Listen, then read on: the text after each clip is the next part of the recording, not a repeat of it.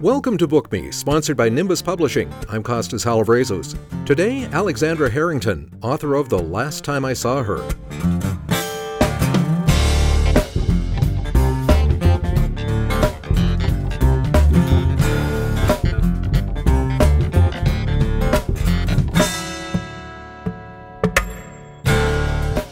In the words of Charlotte, the protagonist in The Last Time I Saw Her, everyone had a moment in their life they could point to and say, this is where everything changed. Everything divided into before this and after this. And while we learn of this event early in the novel, it takes many revelations and reversals before we discover who was responsible for the event which changes the lives of a whole cohort of teens on the cusp of adulthood. The Last Time I Saw Her is Alexandra Harrington's first novel, and she joins us now. Welcome to Book Me. Hi, how are you? Very well. Now, when you were a teen, did you read many young adult novels? I definitely did. I read constantly. I was writing constantly, and I think, especially when you're young, you typically want to read about people your age and, relate to them, I guess. As an adult, I actually still read mostly YA. I think middle grade and young adult are some of the best work that's out there right now. I think that's such a huge industry, and I just think it's, really impressive to sort of write something that resonates with a lot of people, but doesn't necessarily exclude younger groups because of content or subject or whatever. And yeah, I love young adult stories and even middle grade and children's and stuff like that. Well, back in the days when you were starting to read young adult novels and bringing us up to the present, have you seen an evolution in the content in young adult novels? I think certainly, I think there's such a wide spectrum now of young adult, because you can get as young as 11 and 12 in young adult, and then you can even go up to I would say my book is sort of the more mature end of maybe the YA range. And I think now it's so important to have different voices coming out in YA, and you have so much more diversity in authors. You're seeing a lot more complex and just amazing, beautiful stories coming out of YA, and just because a book is written for a young adult audience doesn't necessarily make those themes any less complex, or even, the connection that a reader might have with a young adult story doesn't make that connection any less valid. I think young adult is just one of the most important genres right now. The Last Time I Saw Her is set in River John, Nova Scotia, a village on the Northumberland Strait, and even before we get to the characters, that setting seems to create tensions for the young people, which I suspect are familiar in any small community in Atlantic Canada. Tell us about the choices young people there have to make. Yeah, I think in any small town, you might grow up with feelings of isolation, or maybe feeling like you don't necessarily have a sense of the rest of the world. And then even conversely, paired with being a teenager and that feeling of invincibility, maybe when you're a teenager, you might kind of feel like this is your entire universe in a positive way. So I think that in a small town, when you're confronted with making decisions about the future, it can be scary, because small town life might be all that you've known, and in a close-knit community, which is the way that those small towns usually are. So that brings a certain amount of security. Yeah, exactly. It can be scary to consider breaking away from that community. And especially just in a small town, again, everyone is, not in a bad way, but everyone is quite involved with one another, I think. So that has a lot of, it's like a security blanket to have that whole community. The main characters are Charlotte, the girl who's been her best friend for years, Sophie, and Sophie's former boyfriend, Max. Tell us about the disastrous event that sets the plot in motion for them and for so many others. Charlotte's best friend, Sophie, and then Sophie's boyfriend at the time, Max, are involved in a car accident that leaves Sophie seriously injured, and following the accident, Sophie uses a wheelchair. And then following that, this trio of friends sort of all have to, navigate life following this accident. Sophie as a new wheelchair user, Max kind of grappling with these feelings of guilt and anxiety since he was driving the car, and then Charlotte's feelings of helplessness as she wasn't there and she isn't really sure how to help her friends in any way, and they're all kind of trying to figure out how they all fit together. Well, Charlotte leaves River John shortly after the accident without telling Sophie, her best friend, or Max, and we learn she's gone to a private school funded by some mysterious benefactor. What happens when she returns, just as unannounced as her departure at the end of the school year? So she comes back, as you said, with no word to anybody. Very brave. Sophie rightfully feels entirely abandoned by, Charlotte's departure. Charlotte's been her best friend since they were in elementary school. then when Charlotte returns, Sophie wants nothing to do with her and is not really interested in having any sort of relationship with her.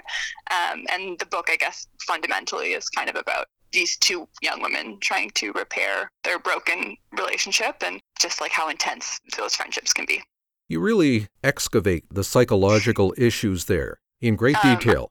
That was like sort of my goal for the story, was I really wanted a book that was at its core about a friendship between two young women. I was once a teenage girl. I know how intense those friendships can be and how you just feel like that is your whole life. They can be the best things in the world, but sometimes they can really rearrange your whole life.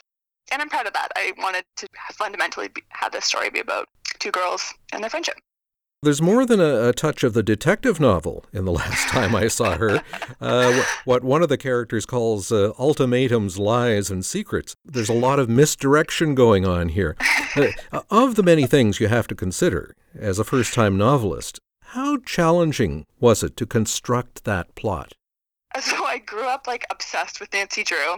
So I think a lot of it came from that. And I still am obsessed with Nancy Drew. And I think I had been working on this story for so long. I was, I think, 14 when I first started it. And at a certain point, it's almost like you're kind of working backwards. Like I had the general story, and then you can kind of fill in the blanks working backwards, particularly as the characters became more developed. A lot of it comes from working from their motivations and thinking what makes sense here, how, like, what would benefit this character through this action and that sort of thing.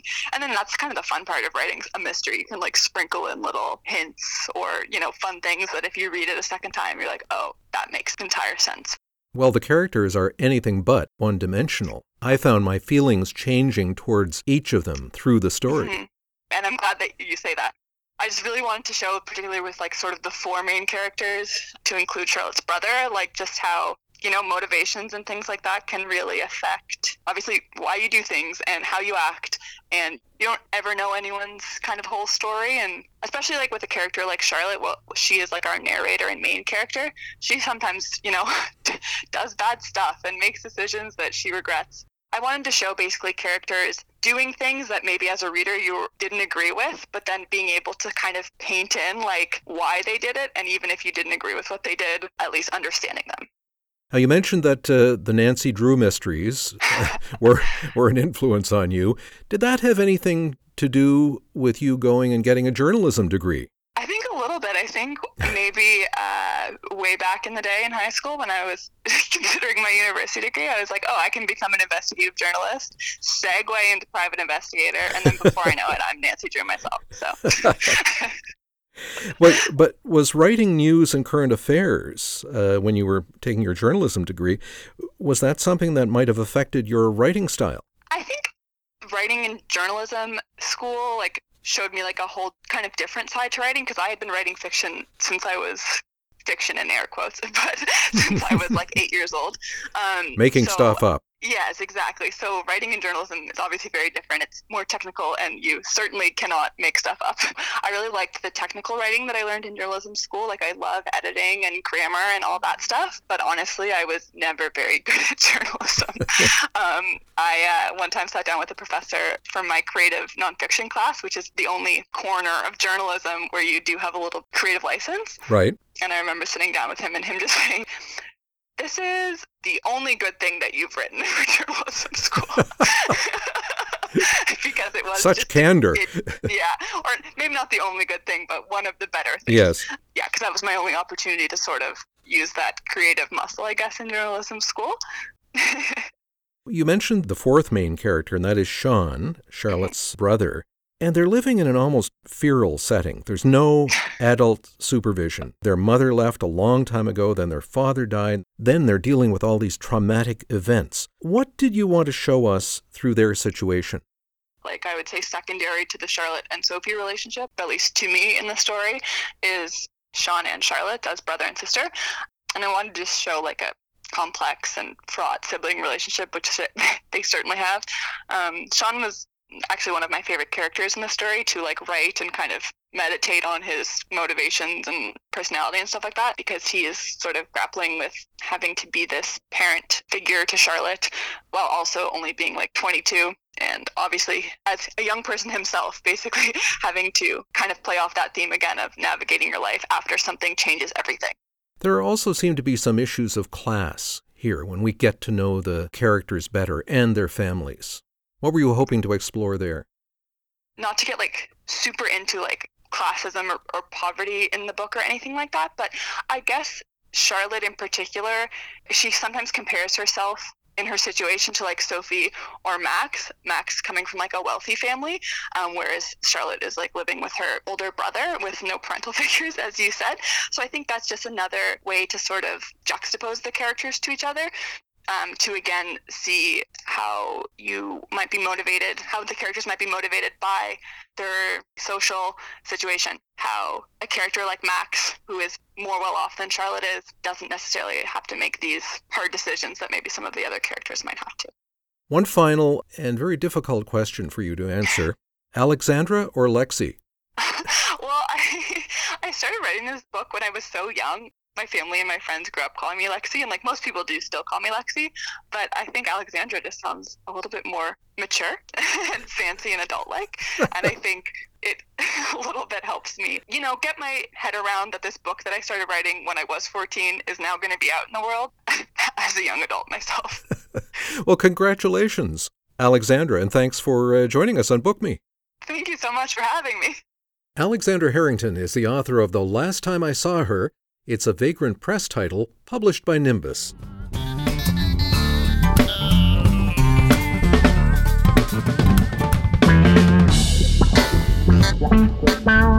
If you'd like to comment on today's podcast with Alexandra, or Lexi as her friends call her, our email address is info@bookmepodcast.ca. Want to listen in on more conversations with the authors, illustrators, editors, and designers who create books in Atlantic Canada? We have dozens on bookmepodcast.ca. Pass the word. We also post an alert on Instagram and Twitter every time a new conversation is added. If you're in the Lunenburg County area, you can hear one of our podcasts every evening on the nonprofit radio station CHLU 93.7 FM, just before sign-off around 9 o'clock. Book Me is sponsored by Nimbus Publishing. The last time I saw Laura Hines, she was taking great care of the podcast's digital life. I'm Costas Halavrezos. Now, let's go read.